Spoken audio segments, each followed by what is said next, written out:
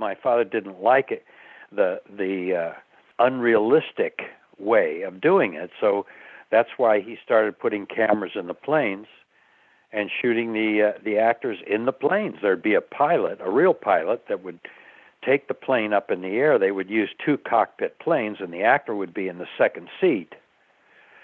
And then the pilot would duck down, and the actor would turn on the camera in front of him and play the scene.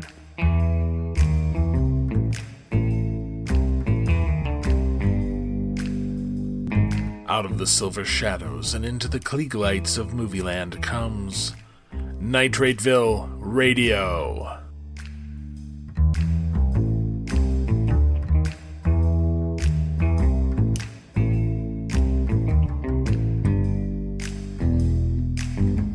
This is Michael Gebert in Chicago with Nitrateville Radio, the podcast that talks to people doing cool stuff in the world of vintage film. Brought to you by Nitrateville.com, the discussion site for movies from the vintage era all around the world.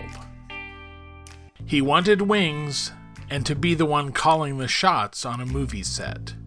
And in A Big Life, he got both of them.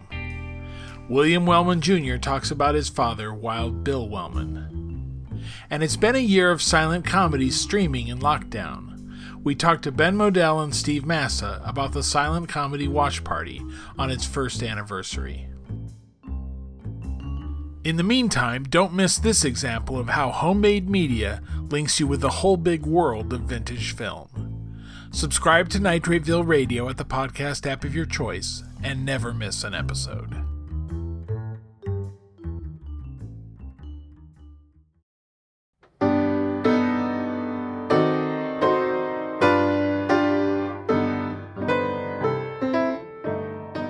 If there's one good thing to say for the last year of lockdown, it's that at least we had streaming to help us get through it.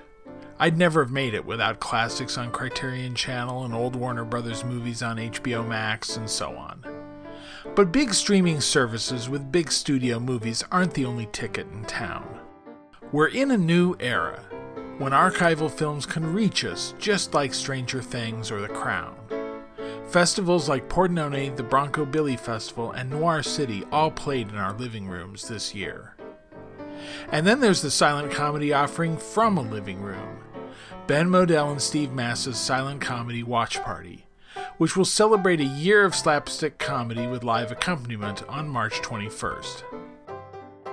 I spoke with most frequent guest Ben and merely regular guest Steve from New York. After a year of this, does your wife just want her living room back? Well, I think we both do to a certain extent. I mean, I got to a point at the beginning of February between the watch party on Sunday and teaching my class where I live stream and live accompany all the films for my students.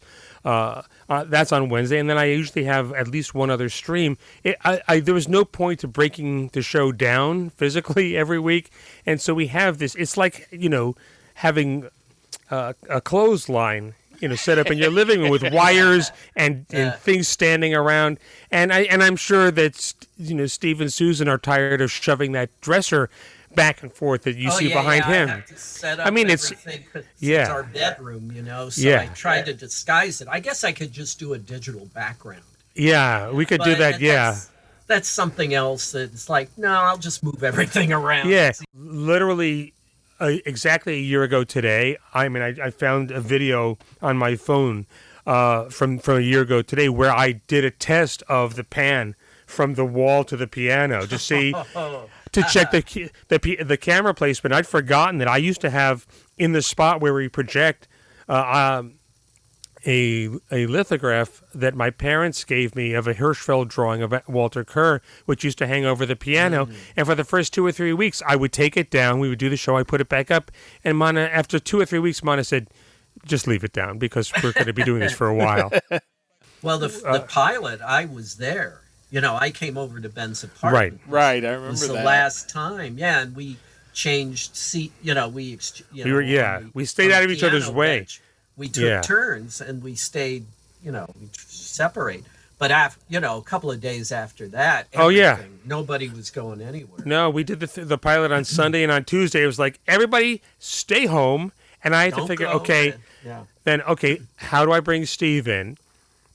And I came up with this crazy device of having him get on his iPhone, and I had a little mini tripod stand for an iPhone, and we put Mana's phone on it and plugged the speaker into it, and we had, Steve in what he calls his zombie box. Yeah. Well, it was great because it reminded me of old kid shows where there's a character who's in a box or something, and they say, okay, let's go talk to Ziggy. Yeah. There was somebody on Captain Kangaroo that they used to go to, and he was on a screen. Mm. Did it get all wavy as we went to see Steve? Oh, no. Yeah, that would be an extra effect where I have to have Mana pour olive oil on the lens. And yeah, nobody minded. Everybody really was just happy to see it. It was really like 1949 television. It really was. We're all trapped at home. We're all trapped at home. It's like, COVID rules. Everything. There's no rules anymore anyway. So one thing I was wondering. I mean, to a certain extent, the supply of silent comedy is basically inexhaustible. But you've only got access and rights to so many things that you've released through Undercrank and so on. Did a point come where you just ran out of that stuff, and where are you finding more films to show? No, we didn't run out. What happened was, once we had this sort of proof of concept aspect of this show after the first couple of weeks, I reached out to Dennis Doros and Amy Heller at Milestone, and Serge Bromberg at Lobster, and Rob Stone at the Library of Congress, and people were remarkably cooperative and happy to help out, and then it's just continued like that. Very generous. Yeah, Nelson Hughes and I think it's Michael Oz who have bought files from the Library of Congress, which anybody can do and has been able to do for decades. Wrote us and said, hey, I have these DVDs of stuff that I've got. You're welcome to use it. And then Rick Sheckman said anything you want from his collection. So it's been remarkably great. I think everyone gets that this is not.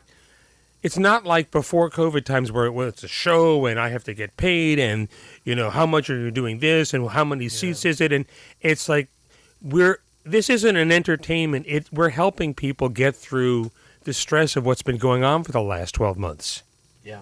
Everybody. I mean, Ben's talked about the private collectors and people like Serge, and but the archives too. I mean, we get things from the iFilm Museum. Oh gosh, Russell's Cinematheque is coming up.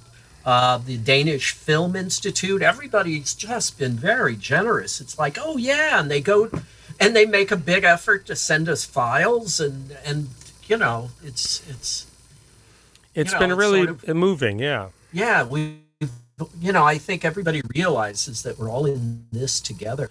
And you're the only show in COVID town.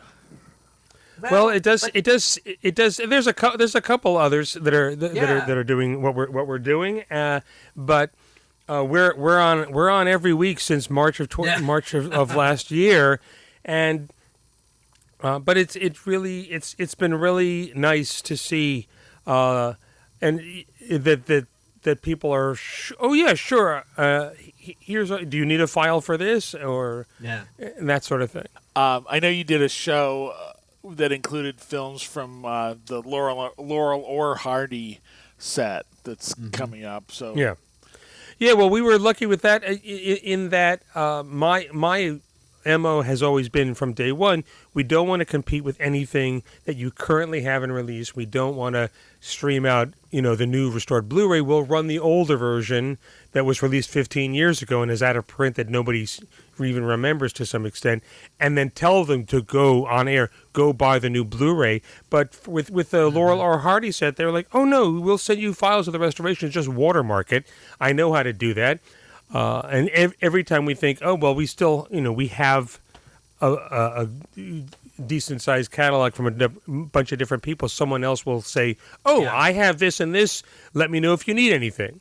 Yeah, that's happened repeatedly where people contact us about material they have. Yes. Now, Steve, you're usually like setting some context for the films. You're able to find, some of these oddball things that come in. Are you able to find stuff every time to talk about?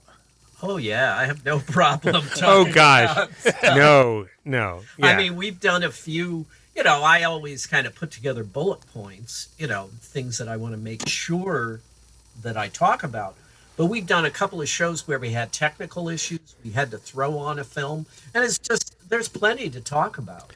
Oh yeah, there was one where something had locked up, and Yeah. it was when there, this is the thing I've learned about how YouTube works. People say, oh, blah blah, and YouTube yanked this and YouTube this, and there's a system and an AI, an algorithm that's built into YouTube that grabs things that are under copyright.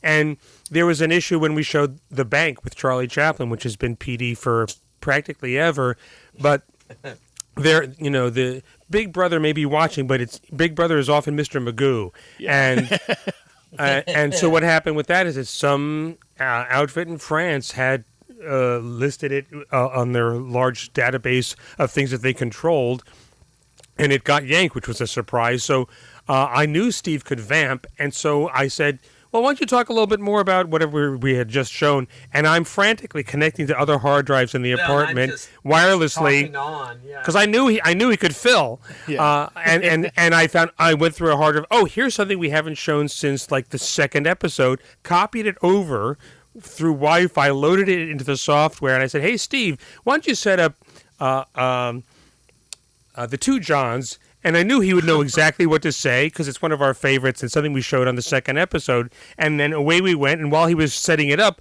I finished loading it, and then we showed, and we saved the show. Plus, there's nowhere you can go to demand a refund. So, Yeah, that's right. Well, yeah, Well, I know exactly. There was somebody online, I don't know if it's on Facebook, and somebody was complaining that we haven't shown Ben Turpin or we haven't shown this person and this person.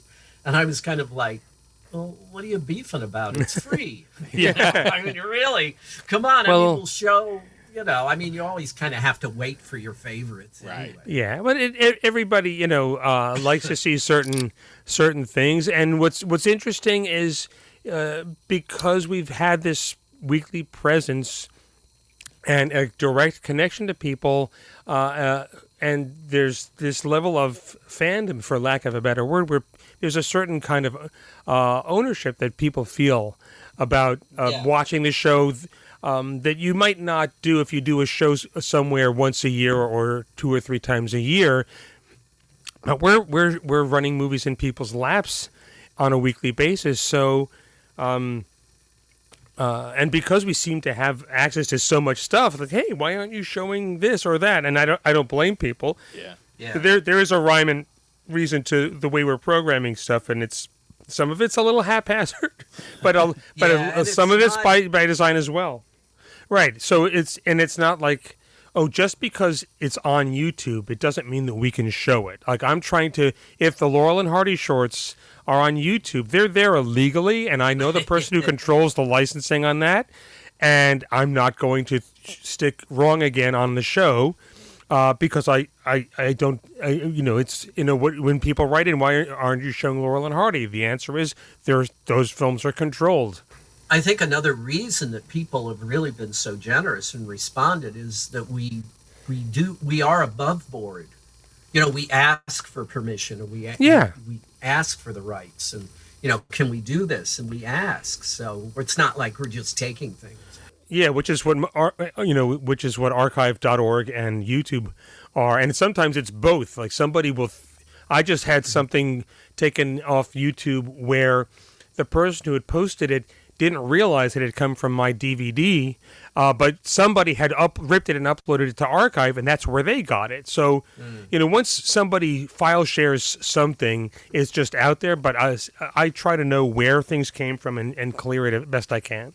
Well, now, you talk about getting a certain amount of feedback from the audience, and, I was thinking, so often when I've talked to you about a film, or, it's been, well, and I've played for this a few times, and it always goes over really well.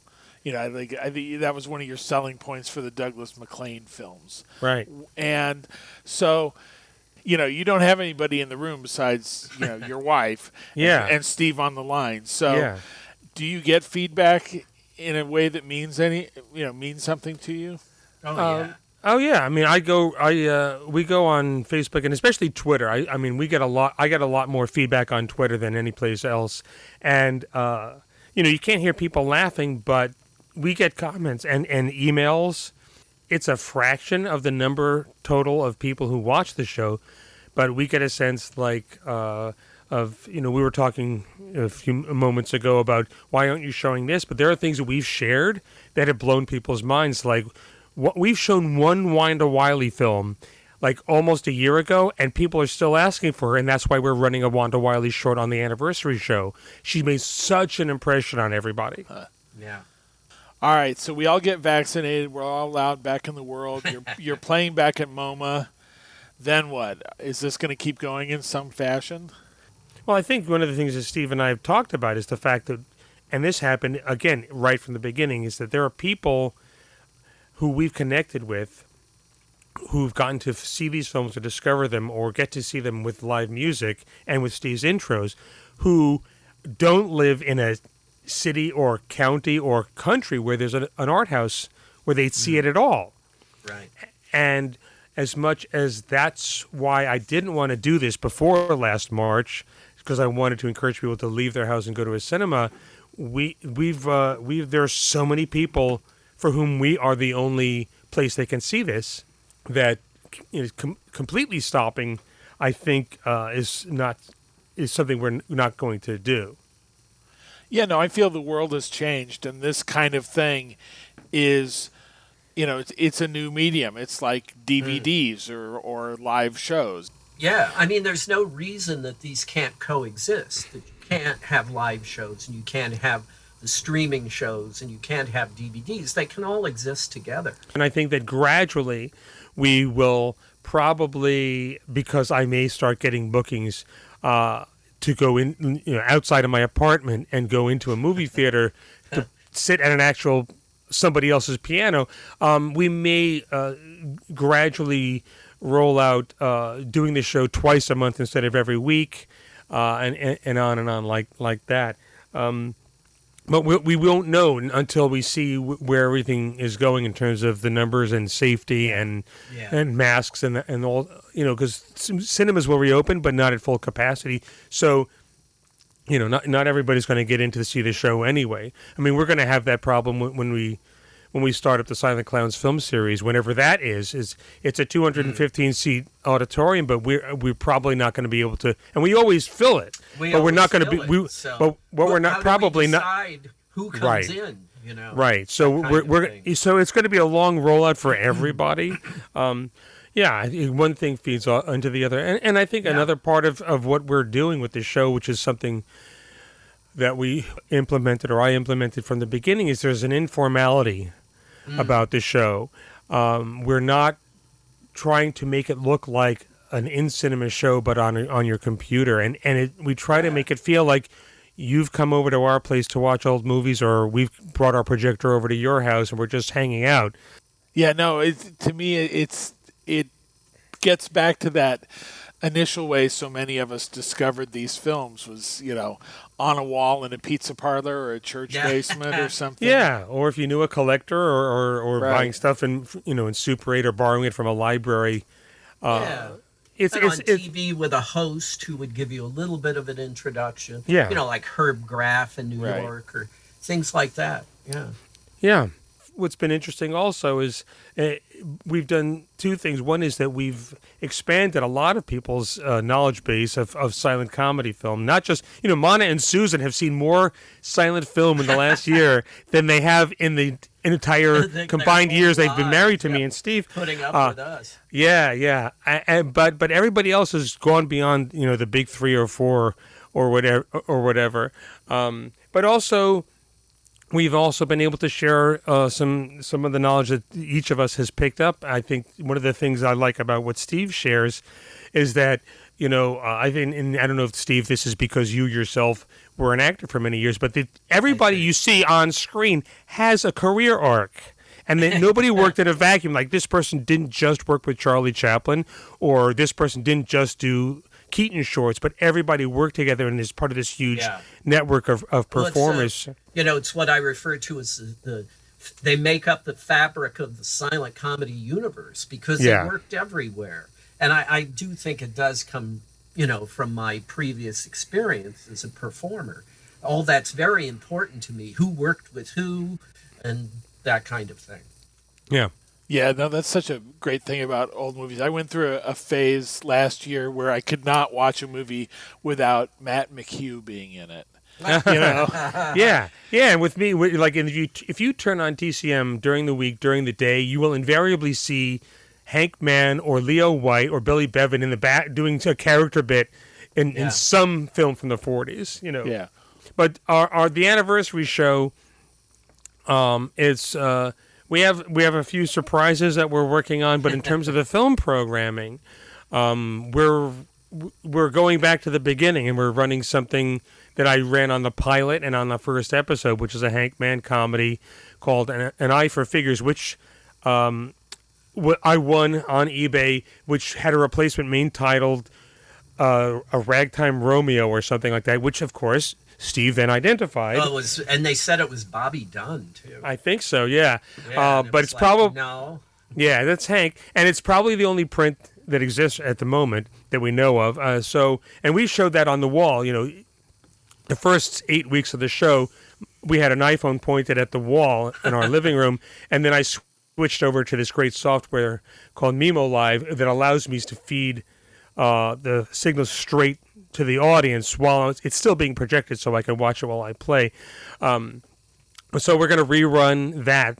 It'll look sharper for everybody, and we're also going to rerun an animated cartoon that we showed on the second episode with Coco the Clown called The Fadeaway, from a very sharp print that I have. And then, like I mentioned, Wanda Wiley, who we showed once, maybe during the summer, and people have been asking, so we're going to show a thrilling romance. I mean, Steve could talk a little bit more about Wanda. We're going to show Queen of Aces. I'm sorry. That's right. The thrilling romance is the one we already ran. Yeah, thrilling romance we showed and everybody loved. And Queen of Aces is great. So we haven't shown that. So that's sort of the new film we're showing.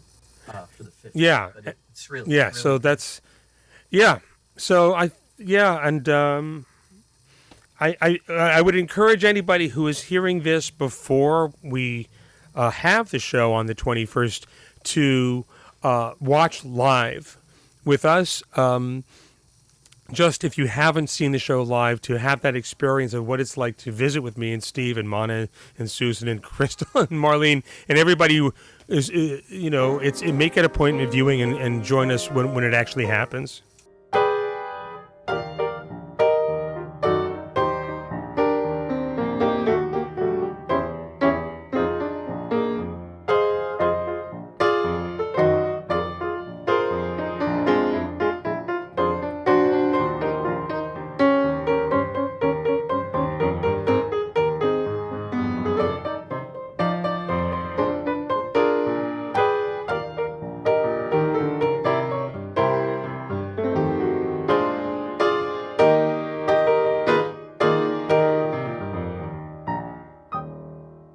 That was, needless to say, Ben Modell playing for the Silent Comedy Watch Party. The first anniversary show will be this Sunday, March 21st, and it can be seen live every Sunday.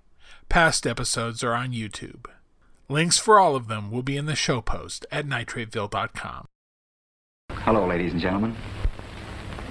Ever read this book? A lot of people have. I couldn't put the book down till I'd finished it. The Oxbow Incident is the thrilling, dramatic story of the Old West and its fabulous characters as they really were. Say, that's Silk. That's how I know you're a bootlegger. You win. I wouldn't presume to teach you feminine psychology, but I might add, very humbly, of course, that if a woman is asked to do something, she's more apt to obey than when she's commanded. I didn't ask you for any lip. I asked you if you had a drink. I know, Tom, but... Well, gee, I wish that... Hey, you go with that wishing stuff again. I wish you was a wishing well, so that I could tie a bucket to you and sink you. I'm sick of being hungry and cold. Sick of freight trains. Jail can't be any worse than the road, so give it to me. Before you lies the most glamorous city on earth, Hollywood, California. A city where men and women skyrocket to fame or plunge to oblivion. What happens amid the glamour of such famous gathering places as the Ambassador Pool, the Trocadero on the Gold Coast of the film city, at the Brown Derby where famous stars meet, or in the gay setting of Santa Anita Park? Ladies and gentlemen, announcing the battle of the century, Carole Lombard versus Frederick March in Nothing Sacred. Yeah. Let me sock you just once on the jaw, and I don't care what happens. I'm awfully worried, Roxy. You're worried? Listen, my lawyer goes out of town on a vacation. My agent, whenever you want him, you can't find him. So in 10 days, only one little squib of a story and no pictures. And now this. You can figure for yourself how I feel. There's that. War again. Sounds like they're paging me. Oh, prego, non lasciarmi. Sono sola. Honest, Rainbow, this hurts me more than it does you. I'll be back. Don't worry. One by one, they boarded the plane. The most bizarre group of people ever thrown together by fate on the most exciting adventure that ever spanned an ocean.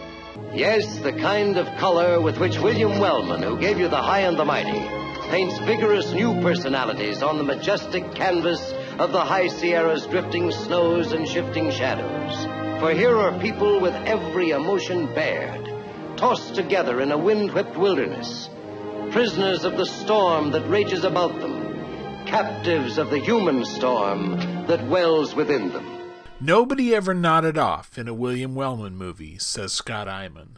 And the big emotions and excitement of his movies was matched by a big life that started with dogfights over France and led to a Hollywood career where he took a sock at more than one producer or movie star. A story told by his son, William Wellman Jr., in his book Wild Bill Wellman, Hollywood Rebel, which came out in 2015 and is now out in paperback from University Press of Kentucky. Bill Wellman Jr. began his career as an actor under his dad's direction, and has gone on to nearly 200 TV appearances on everything from Gunsmoke and the FBI to Beverly Hills 90210 and CSI.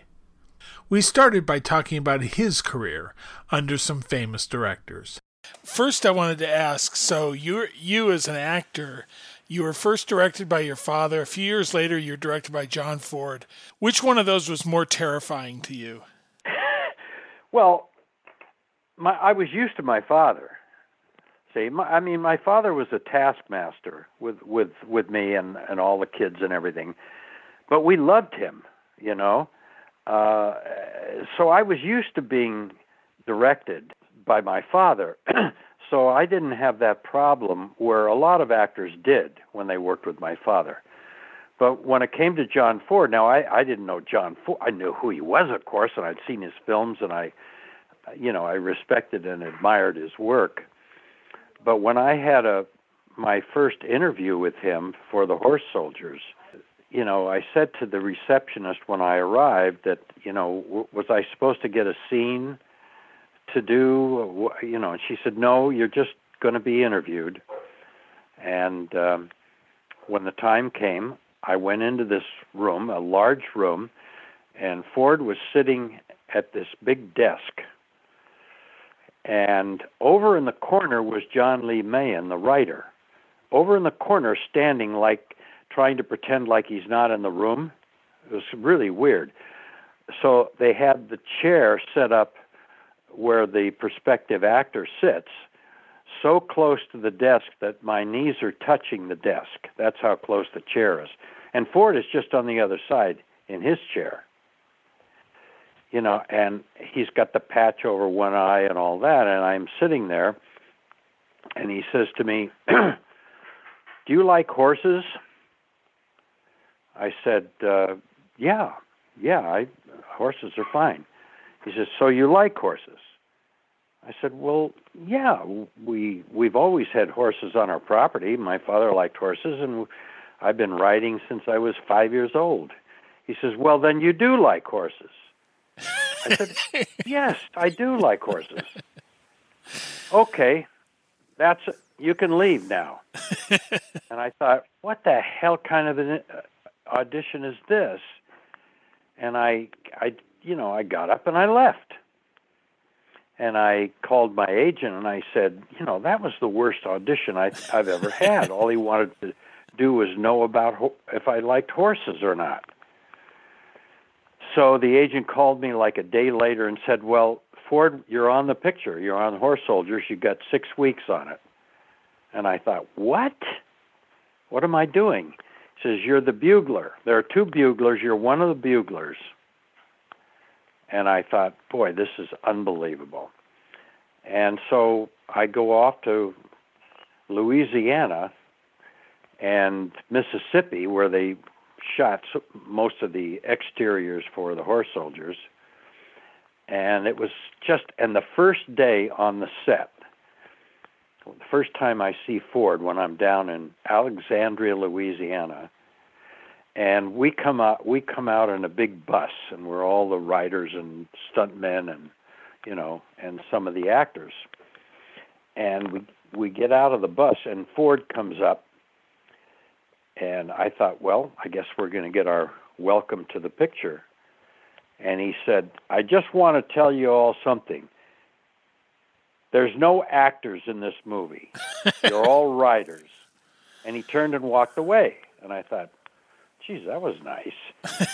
So, and the next thing that happens, I had a habit of, when I worked on a show, if I wasn't actually in the scene or preparing for it, I kind of stood around somewhere near the director so I could kind of watch what he was doing. So I did the same thing on the set of the Horse Soldiers, and we're out in this woods area with a big raging river and all this, and I'm standing somewhere near, and I'm just happy. Geez, it's a beautiful day. I'm going to be in this John Ford Western, and I'm kind of whistling. And all of a sudden, he turns his head around and looks at me, and all the work stops. The setup of the camera and everything stops, and my whistling goes. It stops too.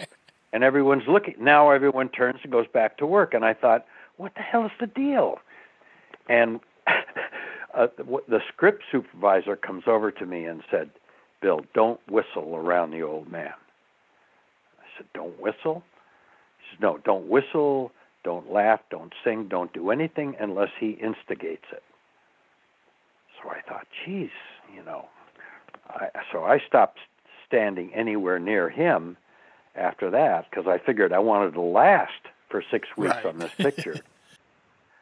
And I really had no conversation with him until one day the assistant comes over, because every day Ford would have a table set up and have tea.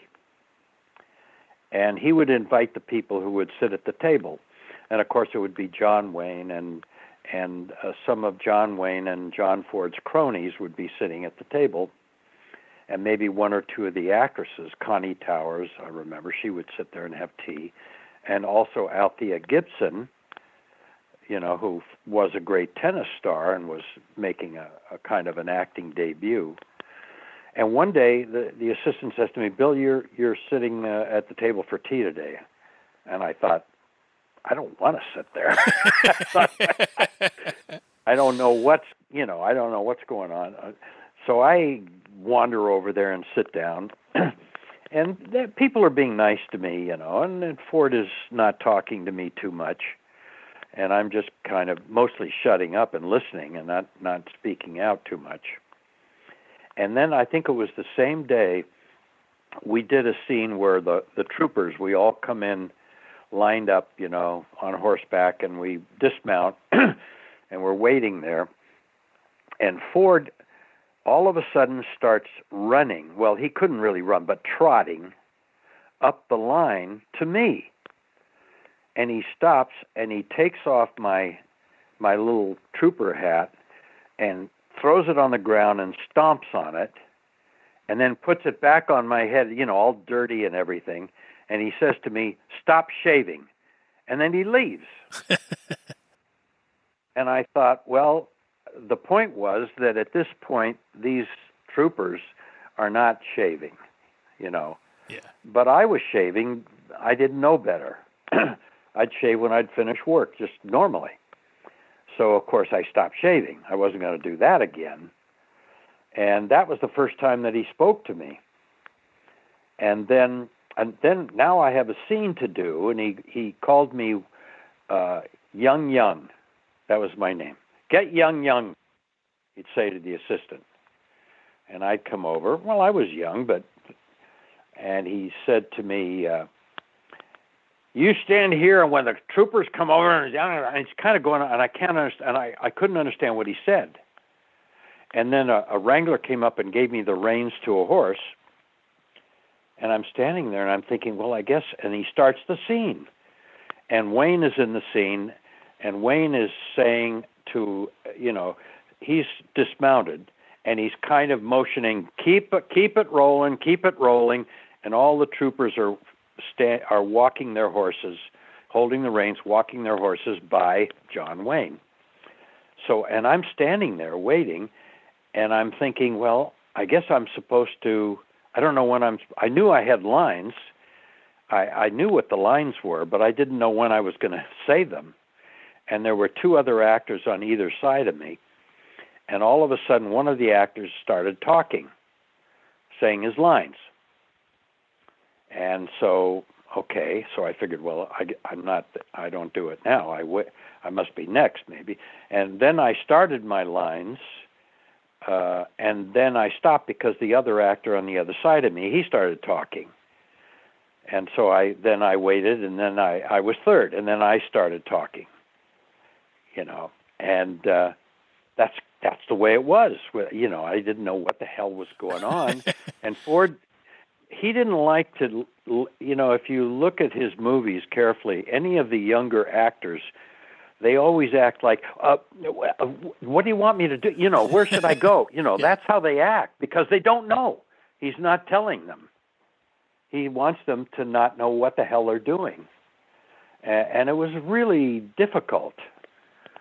God, I tell you, what I loved, William Holden was the greatest guy.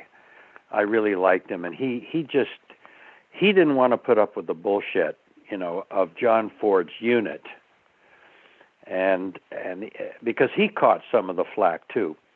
So this one day, Ford is sitting there in his director's chair, and he stands up and he's looking at the river and whatever he's doing, and I'm somewhere nearby, not too near. And he yells to the assistant, "Get Holden over here."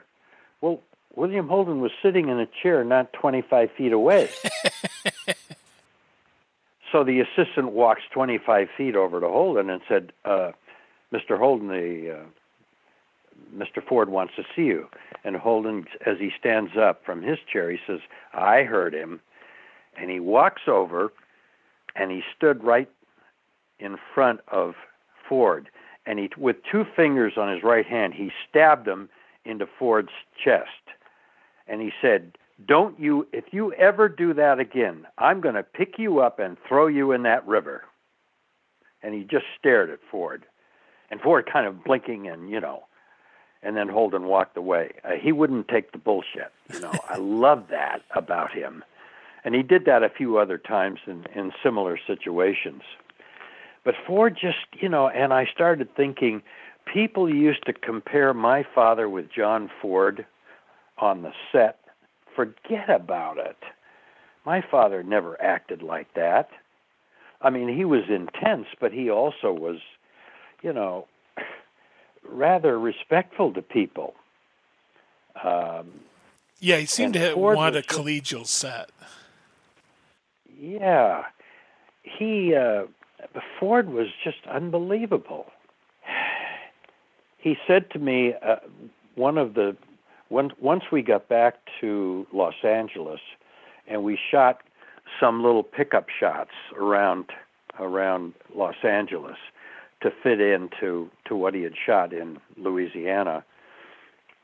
And there was a scene that he said to me, we're shooting out where the heck were we? Somewhere out in the valley, and it was a scene, that would have been part of one of the battle scenes.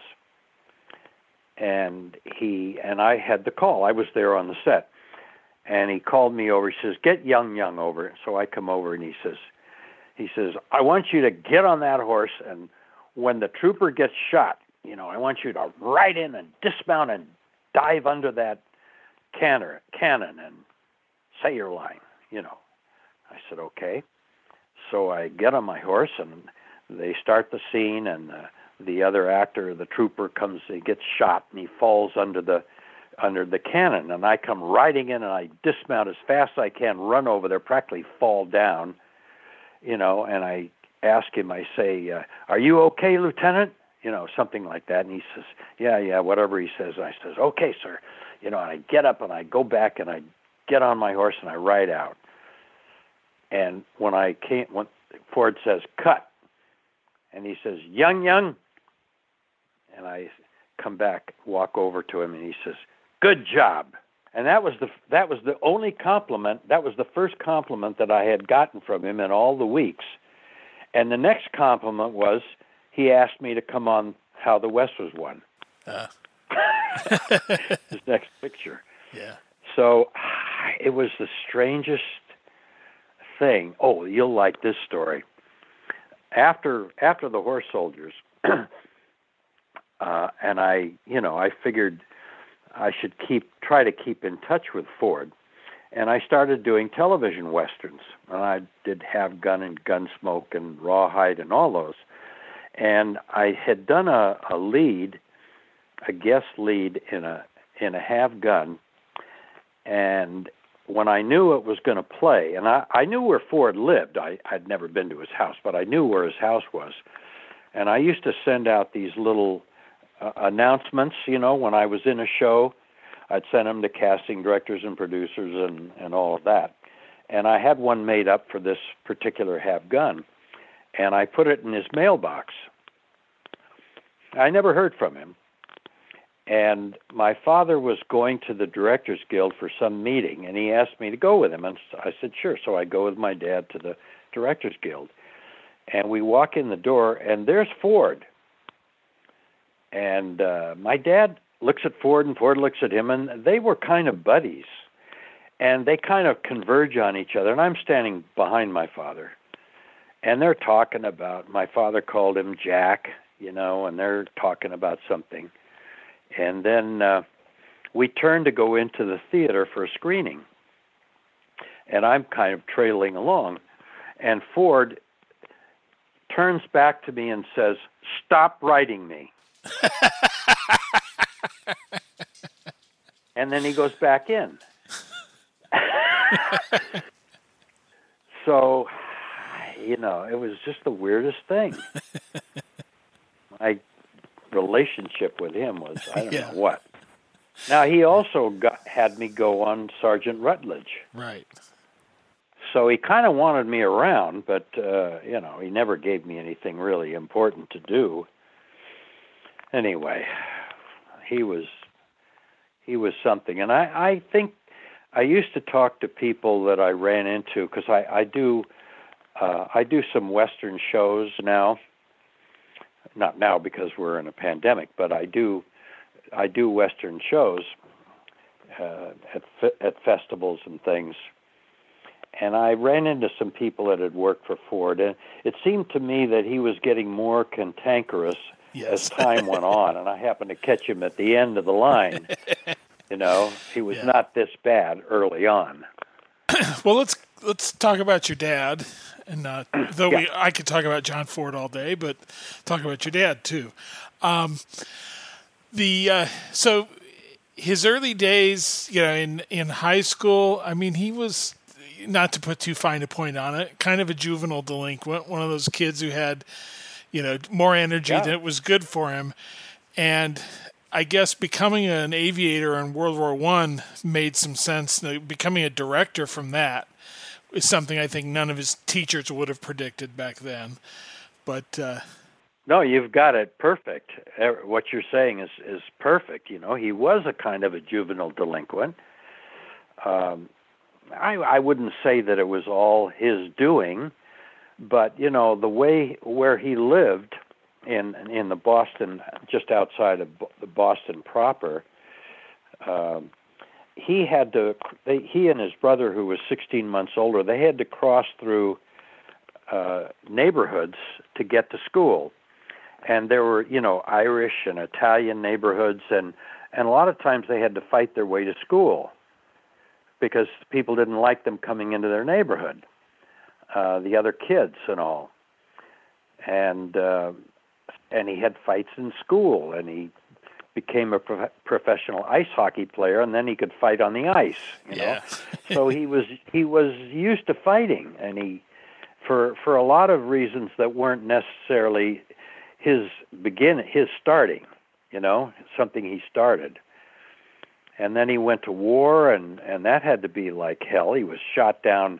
He had 6 major air crashes during the war, and a pretty rough beginning of life. The first 18, 20 years of his life was not easy. And thereafter, it seemed that he kind of always wanted to fight. It was always in the back of his mind. If he had a problem with somebody, he was ready to deck him. I think, one of the phrases that kept coming up talking about his flying was he'd been told to make only one pass, but he decided he could fly over something 5 or 6 more times, while they're shooting at him the whole time. And that just never seem to put him off. No, he you can see the whole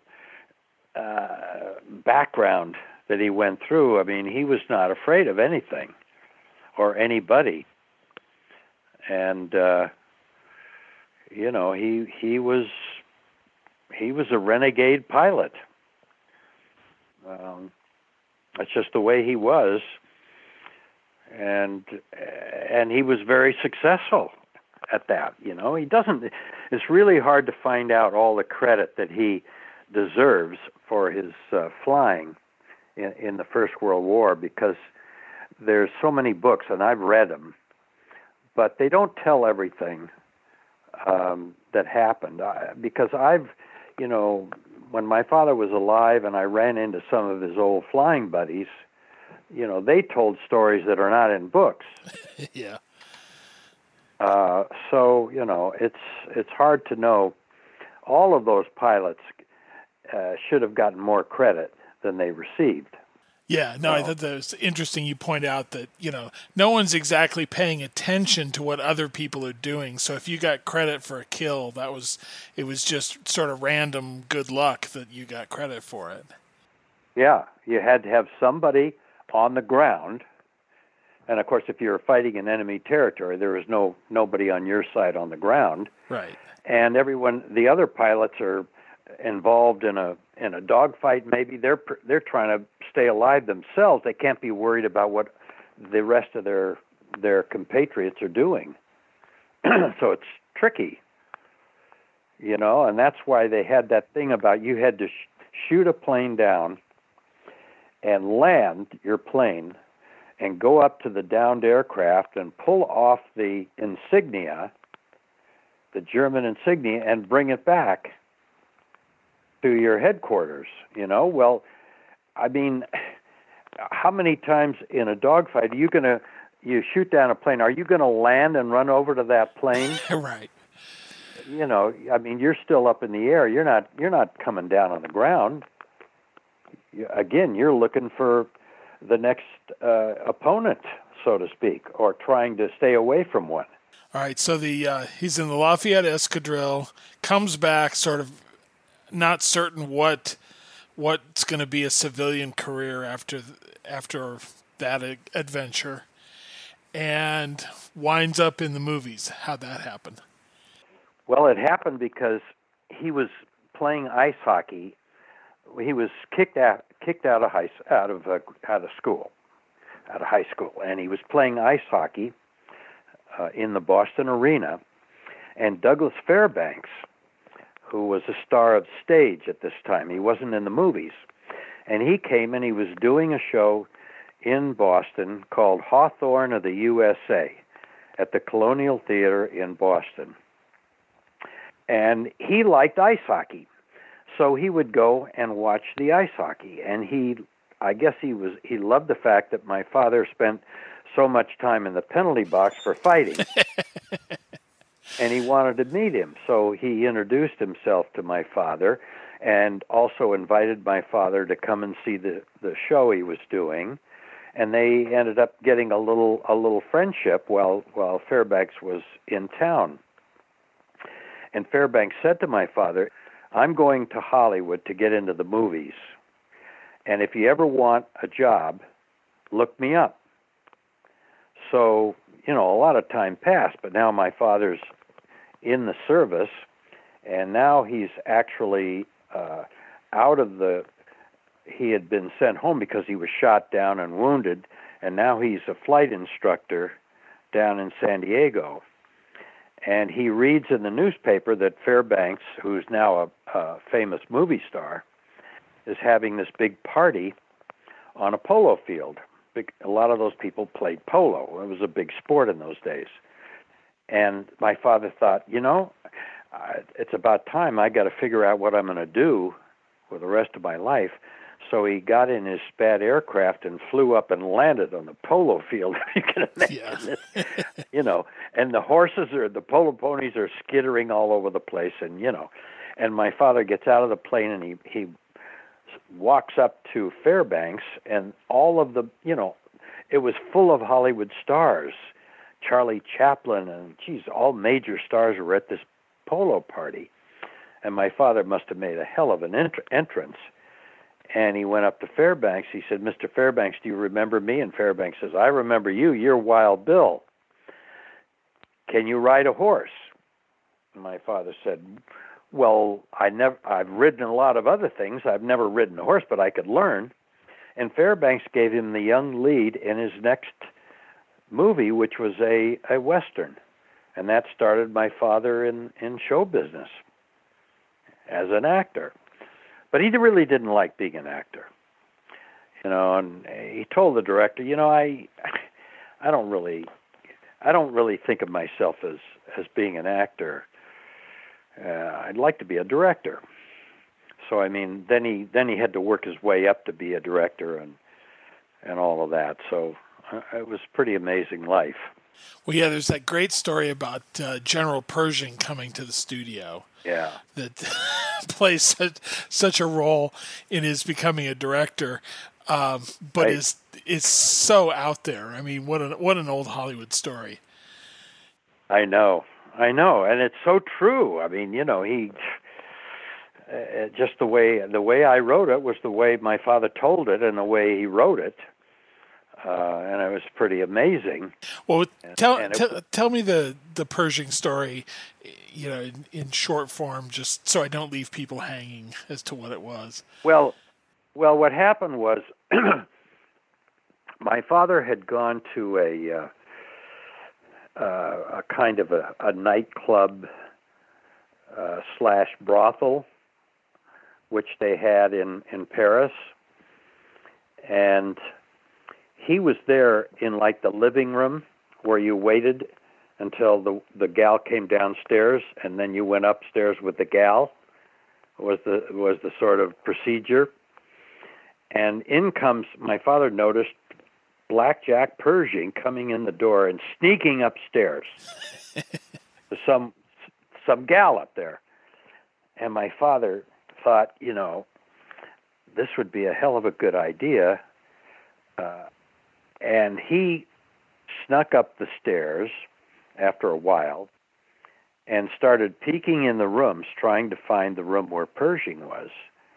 And Pershing was in the room, and he was, in bed with one of the prostitutes. And my father sneaks into the room and stole his pants that were lying there, and left the room and went back down to the living room area. When Pershing finished his work, he can't find his pants, and he's yelling. My father said you could hear him yelling upstairs, "God damn it, who took my pants?"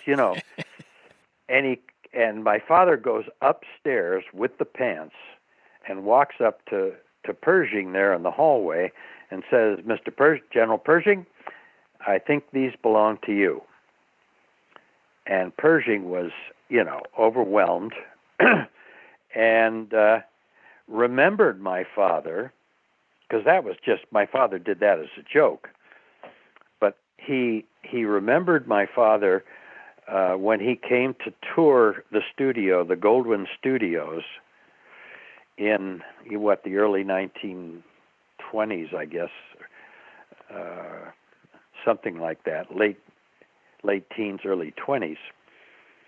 And my father was there dressed in his uniform because the head of the studio said, anybody who's been in the service, I want you to put on your uniforms and be there to represent our studio and your time in the service and to meet General Pershing.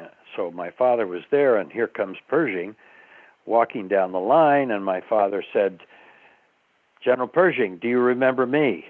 And he explained the pants, and Pershing was laughing, and he took my father out of the lineup and talked to him separately from the rest of the group and wanted to know how he was doing and, all of this kind of thing. And then Pershing made a big thing about telling the head of the studio and that my father should get every opportunity to become a director and blah, blah, blah. And it worked. And that's how my father got his first job directing. I mean, it's just, the stuff is so far out there that you'd think if you just wrote this down, no one would believe you. Right. You made this stuff up. Because it's just incredible. All right, so he directs some fairly routine pictures, and then he gets his chance to do the movie that really only he could have done, which is Wings, telling the real story of the Flyers and shooting it in a way that was true to their experience in the air, which had not been done before in Hollywood.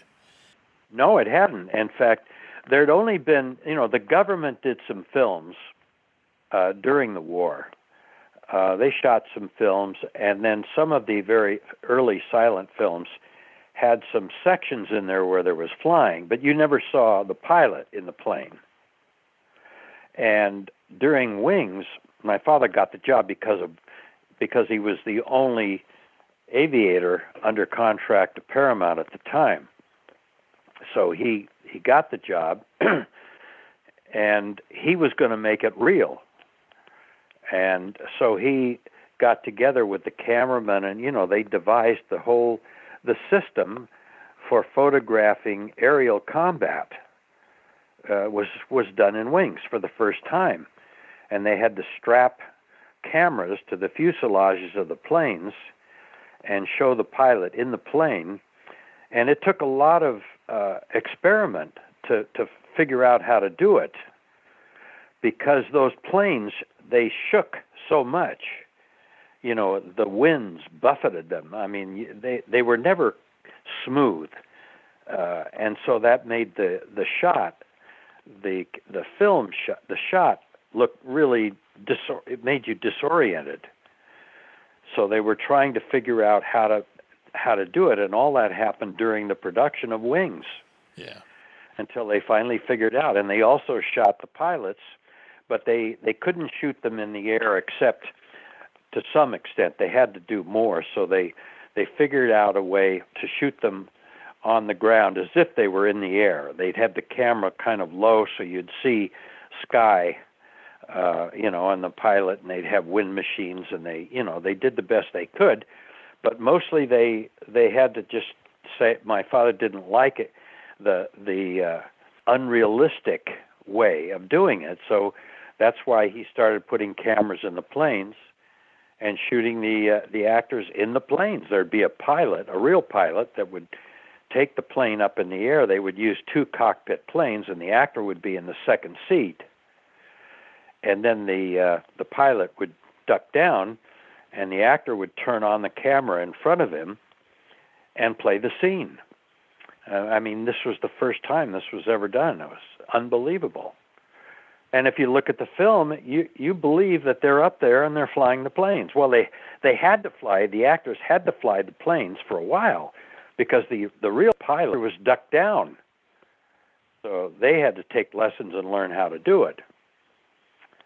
So it's pretty amazing. Wings was a big hit, and then surprisingly, it didn't seem like they gave him opportunities to follow up on it. I mean, he delivered such an exciting experience that people liked so much, but then he's back to kind of routine work, and that seemed to be kind of the story of his career, that anytime he'd have a breakthrough role, kind of run-of-the-mill stuff would be forced on him after that. Well, to some extent, but with Wings, he did Legion of the Condemned. See, he did another aerial film right after that. Unfortunately, it's a lost film, but I'd love to see that because I got a feeling it was really a terrific film. And that came because of Wings. But then again, he was a contract studio director, and they weren't just going to make aerial films, So, he got back into doing the films that they gave him the script, and he made the picture. And when he left Paramount and went over to Warner Brothers, the same thing, but a little different. He was able to bring scripts in to the head guys and say, this is what I want to do next. And they did let him do some of those films. One of them was Public Enemy. Right. That came to my father before the studio knew about it. So he did get to do some films, but you also have to understand another thing. My father was not going to get pigeonholed into one kind of film, like a lot of directors did that made, let's say, mostly comedies or something. My father wanted to make every kind of film. So he was happy with a lot of the films that they gave him, particularly at Warner Brothers. He liked to do the gangster films, and he did, all sorts of films. And he loved that. Yeah, so Public Enemy, another one that was just a big hit and influential. I mean, I think in a lot of ways the strongest of the early gangster pictures, just because Jimmy Cagney is so fantastic too. I mean, It just comes to life so much in that one. Yes. And then, you talk toward the end of the book about how he wasn't appreciated later on. And I feel part of the reason for that is because it's such a strong period of his work in that pre-Code era at Warner Brothers, but you didn't see those films for a long time.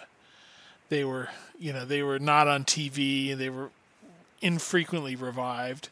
I mean, I don't know that anybody ever showed Heroes for Sale or Wild Boys the Road anywhere that I've, went to see movies, Film Society or anything like that. No, not till TCM came along. Yeah. But, because you might think I'm prejudiced because of my father, but I also am being as honest as I can. I mean, he was really a special filmmaker. And he had a great eye for picking stories. And when he was at Warner Brothers, he started more and more of making the films that he brought to the table, and of course thereafter.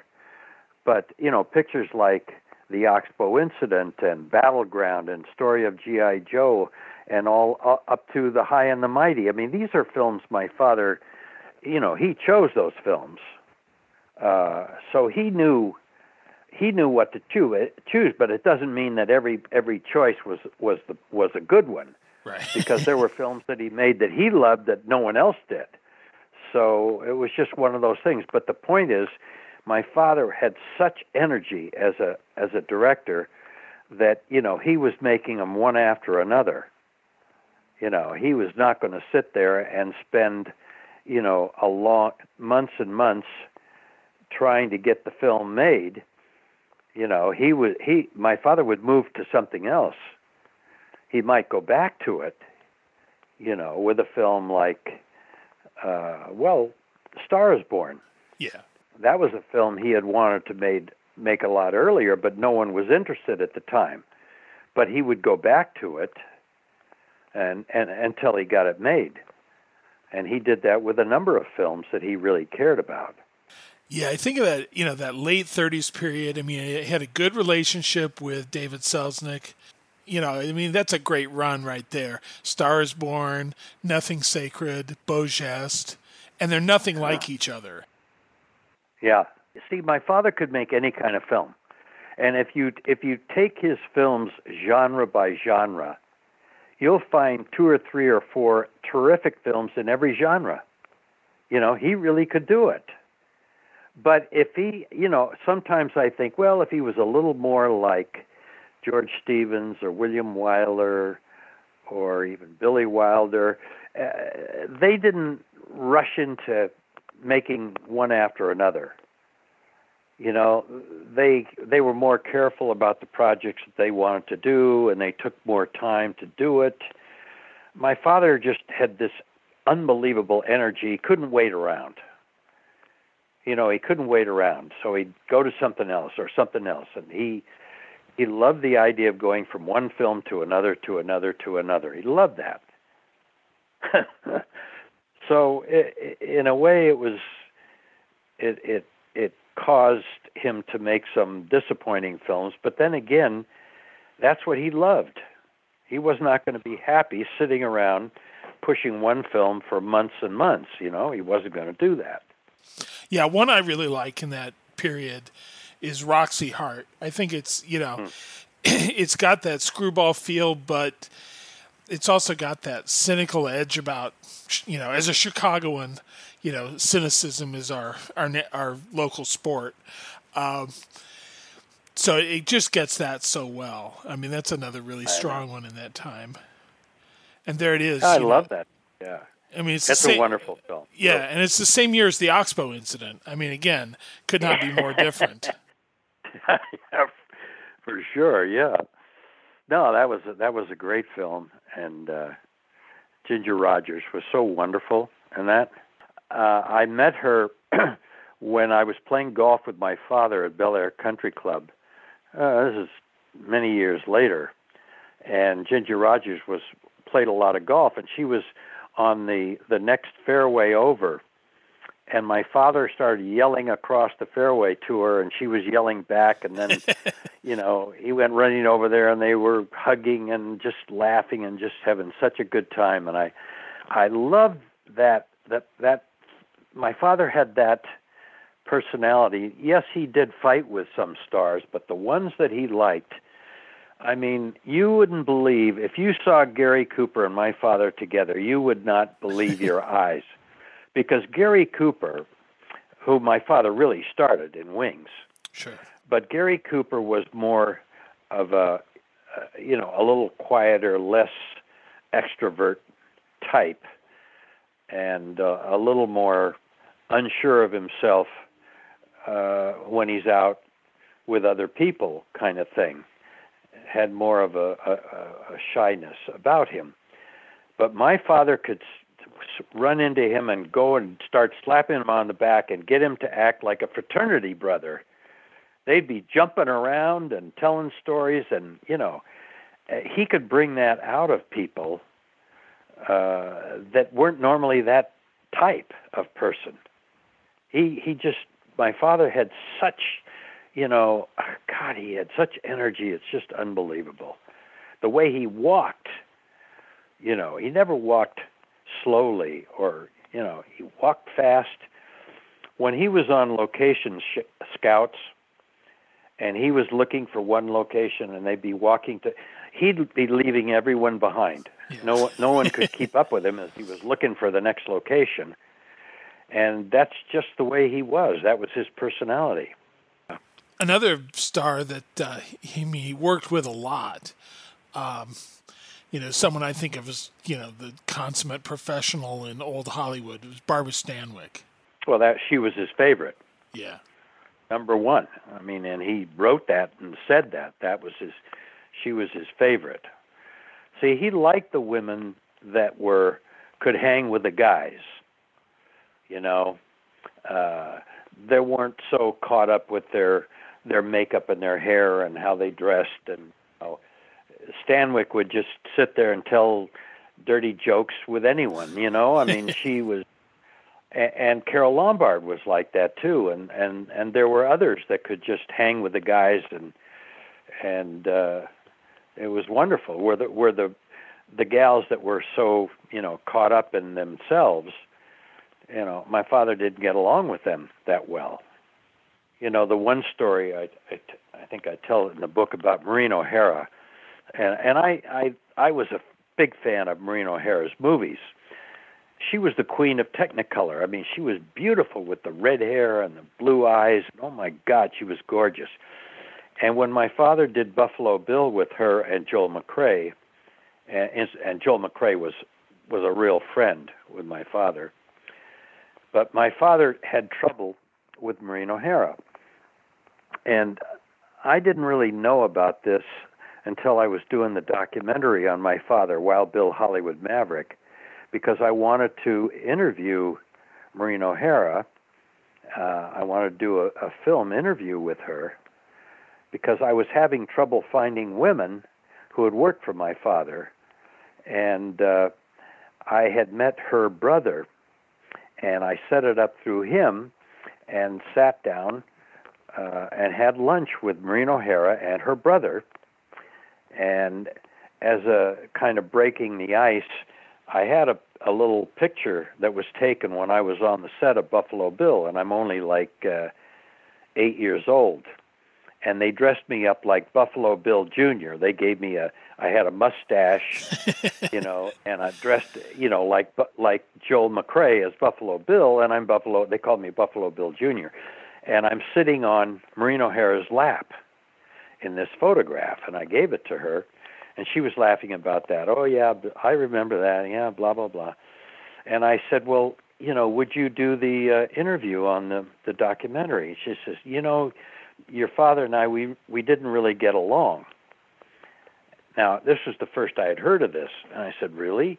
And she said, well, yeah, because he didn't like the fact that I really cared about, you know, looking my best, and he didn't like the fact that I didn't eat much at lunch, you know, and I kind of kept to myself, and all of a sudden I could see the writing on the wall. That's not the type of woman my father liked. He respected her as an actress, but, you know, so I realized what the deal was. And then I started getting a better idea of the actresses my father liked and the ones that he didn't like as much. But Maureen O'Hara was, how much better can you get, you know? Yeah, yeah. But he wasn't going to work with her again. Well, now it's Anyway. interesting, you know, you talk about that, and then I think about, you know, his courtship of your mom, who was a chorus girl in 42nd Street. He did Gold Diggers at 33 and a whole bunch of pictures with Berkeley. Yeah, and then he's flirting with her there on the set, and she's kind of demure about it. It's like, you know, he's in the middle of getting divorced at that point anyway. So, in any case, she doesn't quite seem like the type that he liked in movies, but it must have worked on some. Well, she actually was the type. She was a little spitfire, you know. She was a little more quiet and you know, but she had an attitude about her. She could be tough. She could hang with the guys, you see, on Wild Boys of the Road. And that's right. She gets kind of the equivalent of Louise Brooks in Beggars of Life in Wild Boys of the Road. Then she gets that part. Yes. Yeah, my father dressed her like Louise Brooks from Beggars of Life in Wild Boys of the Road.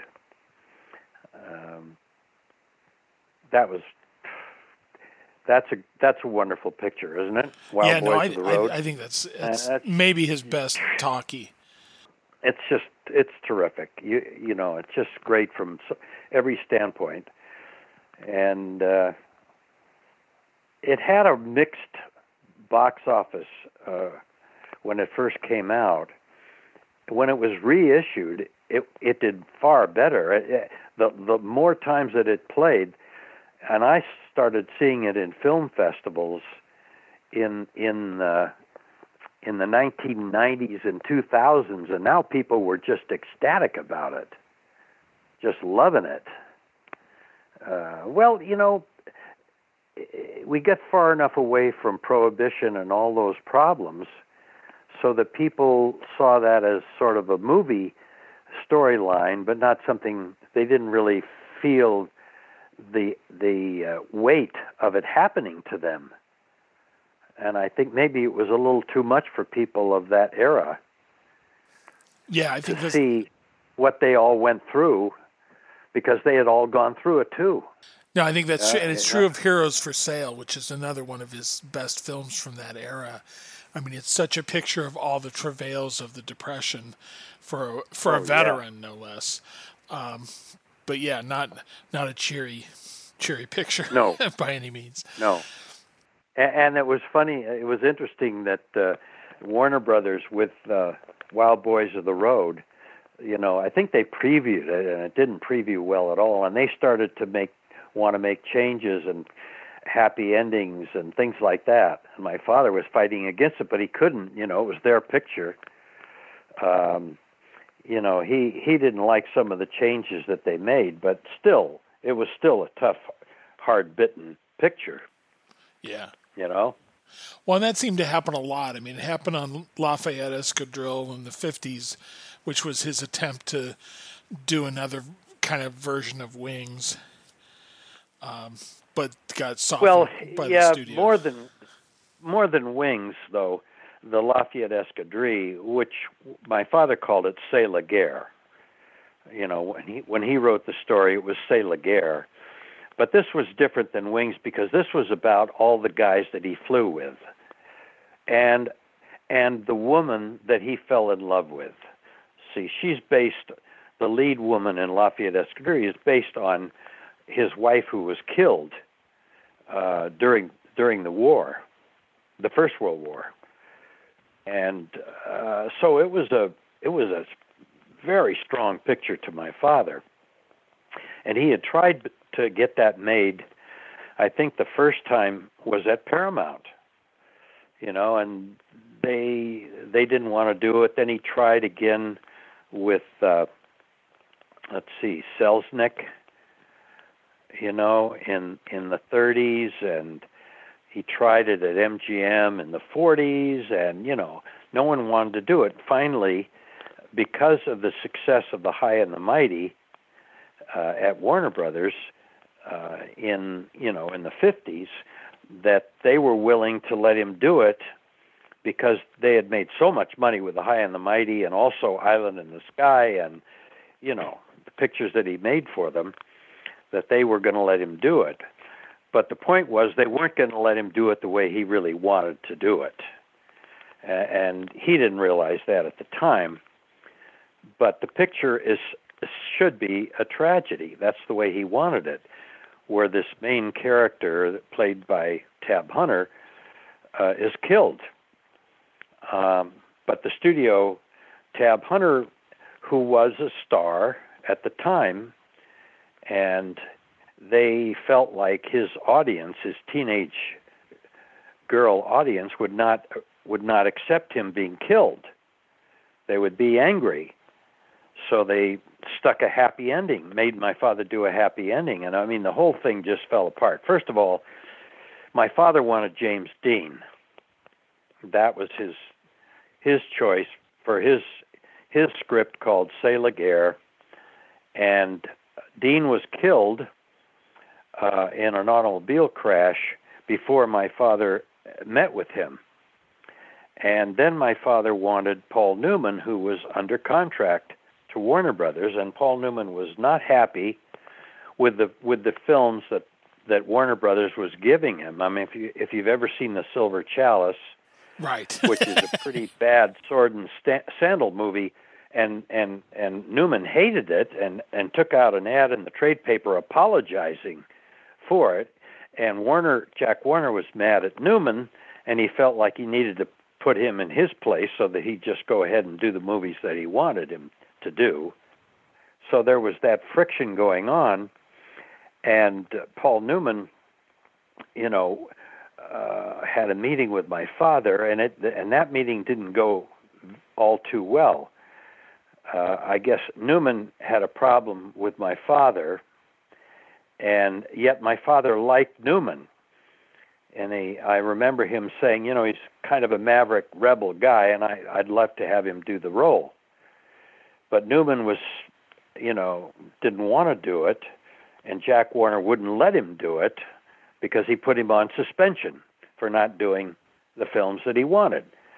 So that ended that. So now my father doesn't have a star, and he interviewed, which is, I tell it in my book, and it was just so amazing that Jack Warner talked my father into using Tab Hunter. Now, my father liked Tab Hunter. He used him in a picture called Track of the Cat, and he liked him. It wasn't that he was totally against him. He would rather had James Dean or Paul Newman, but he was ready to settle for. And again, this is my father's energy and his impatience. Not wanting to wait any longer. The picture was ready to start, and he didn't have his star, and so he just told the assistant director. He said, "Look, just I haven't had time to cast a movie. Just line up, get a bunch of guys, and bring them to this little parking lot at the Warner Brothers studio that was right next to my father's office." And this was very last minute, and they just kind of went around the studio lot, and any young guys that they saw that were there hanging around or working in a television show or something and were available, they brought them to this parking lot, and there was, as I say, 13, 14, 15 guys they rounded up. And my father walked over to them, and he had a list of the names of the characters that were going to be in this movie. And he started talking to them and casting them on the spot, which was just kind of amazing. Now, I was there because I was going to play my father in the movie, and that's another story. But anyway, I'm there, so I see this happening, and I see this one actor. The other actors are crowding to get up in the front of the line to be closer to my father. And the one actor's kind of hanging in the back, and he's one of the taller ones. And my father said, "Why aren't you up here in the front?"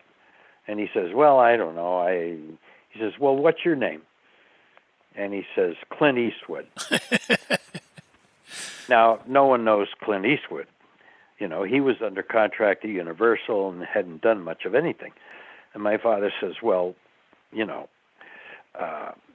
tell me about yourself." And he started asking him questions, and he said, have you ever played football? Because the character that he would be playing was a football player. And Eastwood says, I played some football. And he's just kind of going on like this.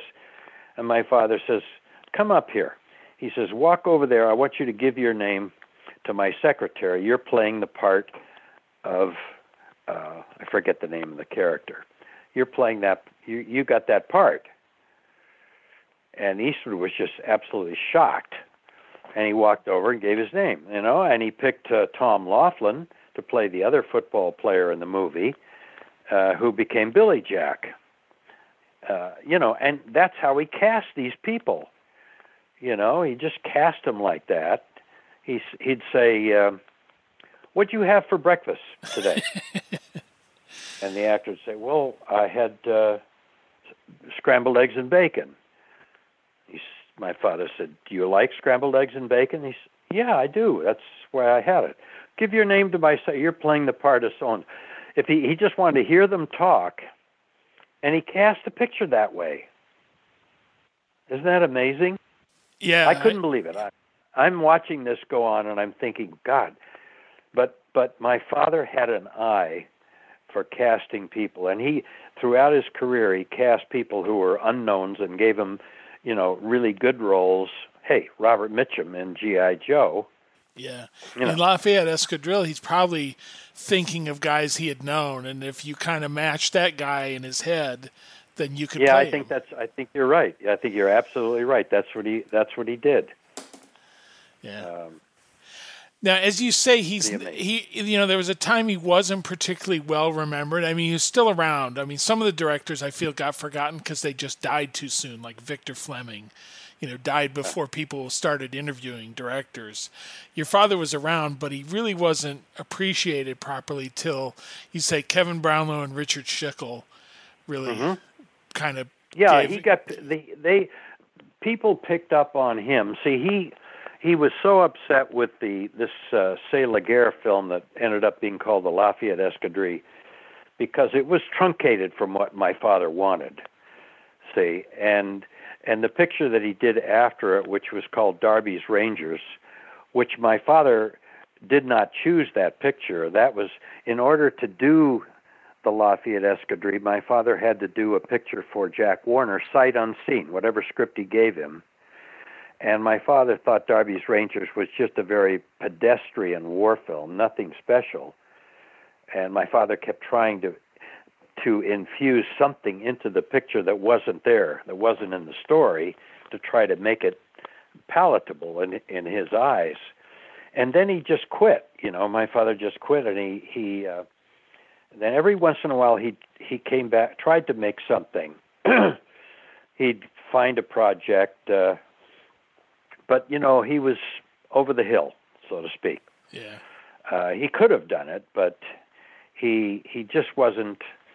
So he kind of went through a stage of not working or doing anything, and like you say, he was being forgotten, and I recognized it in 64. I'm starring in a movie at Columbia Studios, Winter a Go-Go, a beach party movie with snow, okay? And I'm at the studio doing this movie. And at one time it was the only movie shooting at Columbia Studios. So the heads of the studio and all, they had no place to go but to come down and watch us film Winter a Go-Go. And they had put a lot of their girlfriends in the movie too. So everyone was looking at this movie, and I got to know the head of the studio, Mike Frankovich, and I went to him and I said, look, why don't you make a movie, my father's movie, about his life when he went into the service, and and I kind of wrote a half-baked story, and Frankovich kind of thought about it, and I kind of thought that might be a good idea. And about that time, other people started, now Turner Classic Movies and television started playing some of my father's films, and all of a sudden people are going, geez, this guy's really good. And I was so happy because I wanted to do a documentary about his life, and I was trying to get that done at the same time. And there was a kind of a reawakening going on, which was terrific, which allowed me to be able to put together my show, and raise the financing and make it. And we won awards all over the world with that show. And my father was so happy. When I was doing these things and trying to make a film about his life and everything like that, he'd say, Bill, what the hell are you doing that for? Nobody cares about that. But I'd say, Dad, I care about it. So the first thing that I did was to have a film festival with, I think there was 35 of his films that I got for this festival in Los Angeles. And oh my God, that really got things going. People turned out and saw so many of these terrific films that my father made, and it set people on fire, and all of a sudden my father was getting invited to go and do television shows, you know, the Merv Griffin show, for instance, and the Kevin Brownlow put together a big festival in England that my father was invited to, and all of a sudden these things were happening, and it was pretty amazing, and my father really did appreciate it. You know, he finally found that people were caring about his work. Merv Griffin had a show. It was all about my father and his work in the movies. And he had my father on the show. And my father was not good at being on one of these interview-type shows because he would say whatever came into his head. Say he was not going to sit there and make the proper remark. He was going to say whatever you asked him, he told you. And a lot of the stuff was, you know, not filmable. Right. But that's the way my father was. And Merv Griffin loved it, you know, because he said to my father, he says, well, my father used John Wayne, worked for his company, and they got along great, but they reached a point where they didn't get along. So he said that on the air on the Merv Griffin show, and when Merv Griffin asked him about John Wayne, my father said, well, he had that fairy walk, you know, and he's going on like this, and I'm sitting there in the first row, and I'm just going, oh my God, Dad, what are you doing? And then they went to a commercial, and I went up on the stage, and I said, Dad, do you really want to say that about John Wayne? You know, I mean, you guys were close. You made great films. I mean, do you really want to go on like that? So my father went, oh, God damn it, okay. So when they came out of the commercial break, I sat back down, of course, and my father said to Merv Griffin, I think I need to say a little more about Wayne. You know, I think I was a little too, you know, this guy was the greatest star in the history of this business. And he went on with what he really thought of John Wayne. But Merv Griffin, you know, he didn't like that.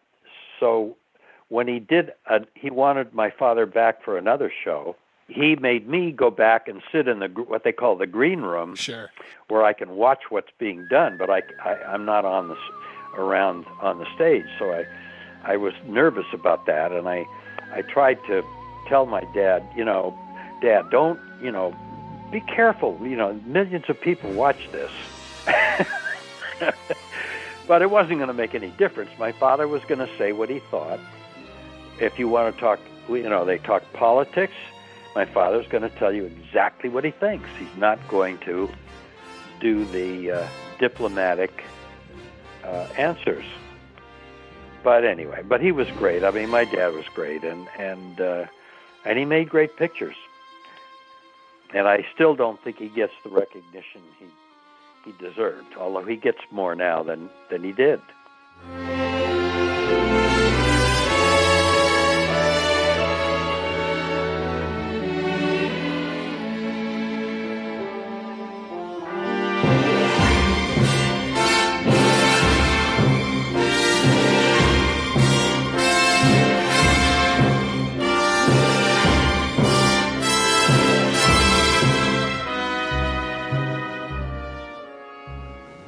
Wild Bill Wellman, Hollywood Rebel, is out now in paperback from University Press of Kentucky. There will be a link in the show post at nitrateville.com.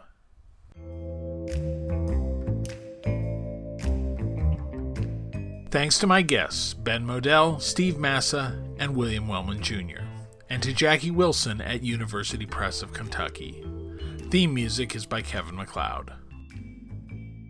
Subscribe at the podcast app of your choice. And you know what we haven't had for a while? A new review at Apple Podcasts. Leave us one and help other vintage film fans discover this podcast too. Thanks.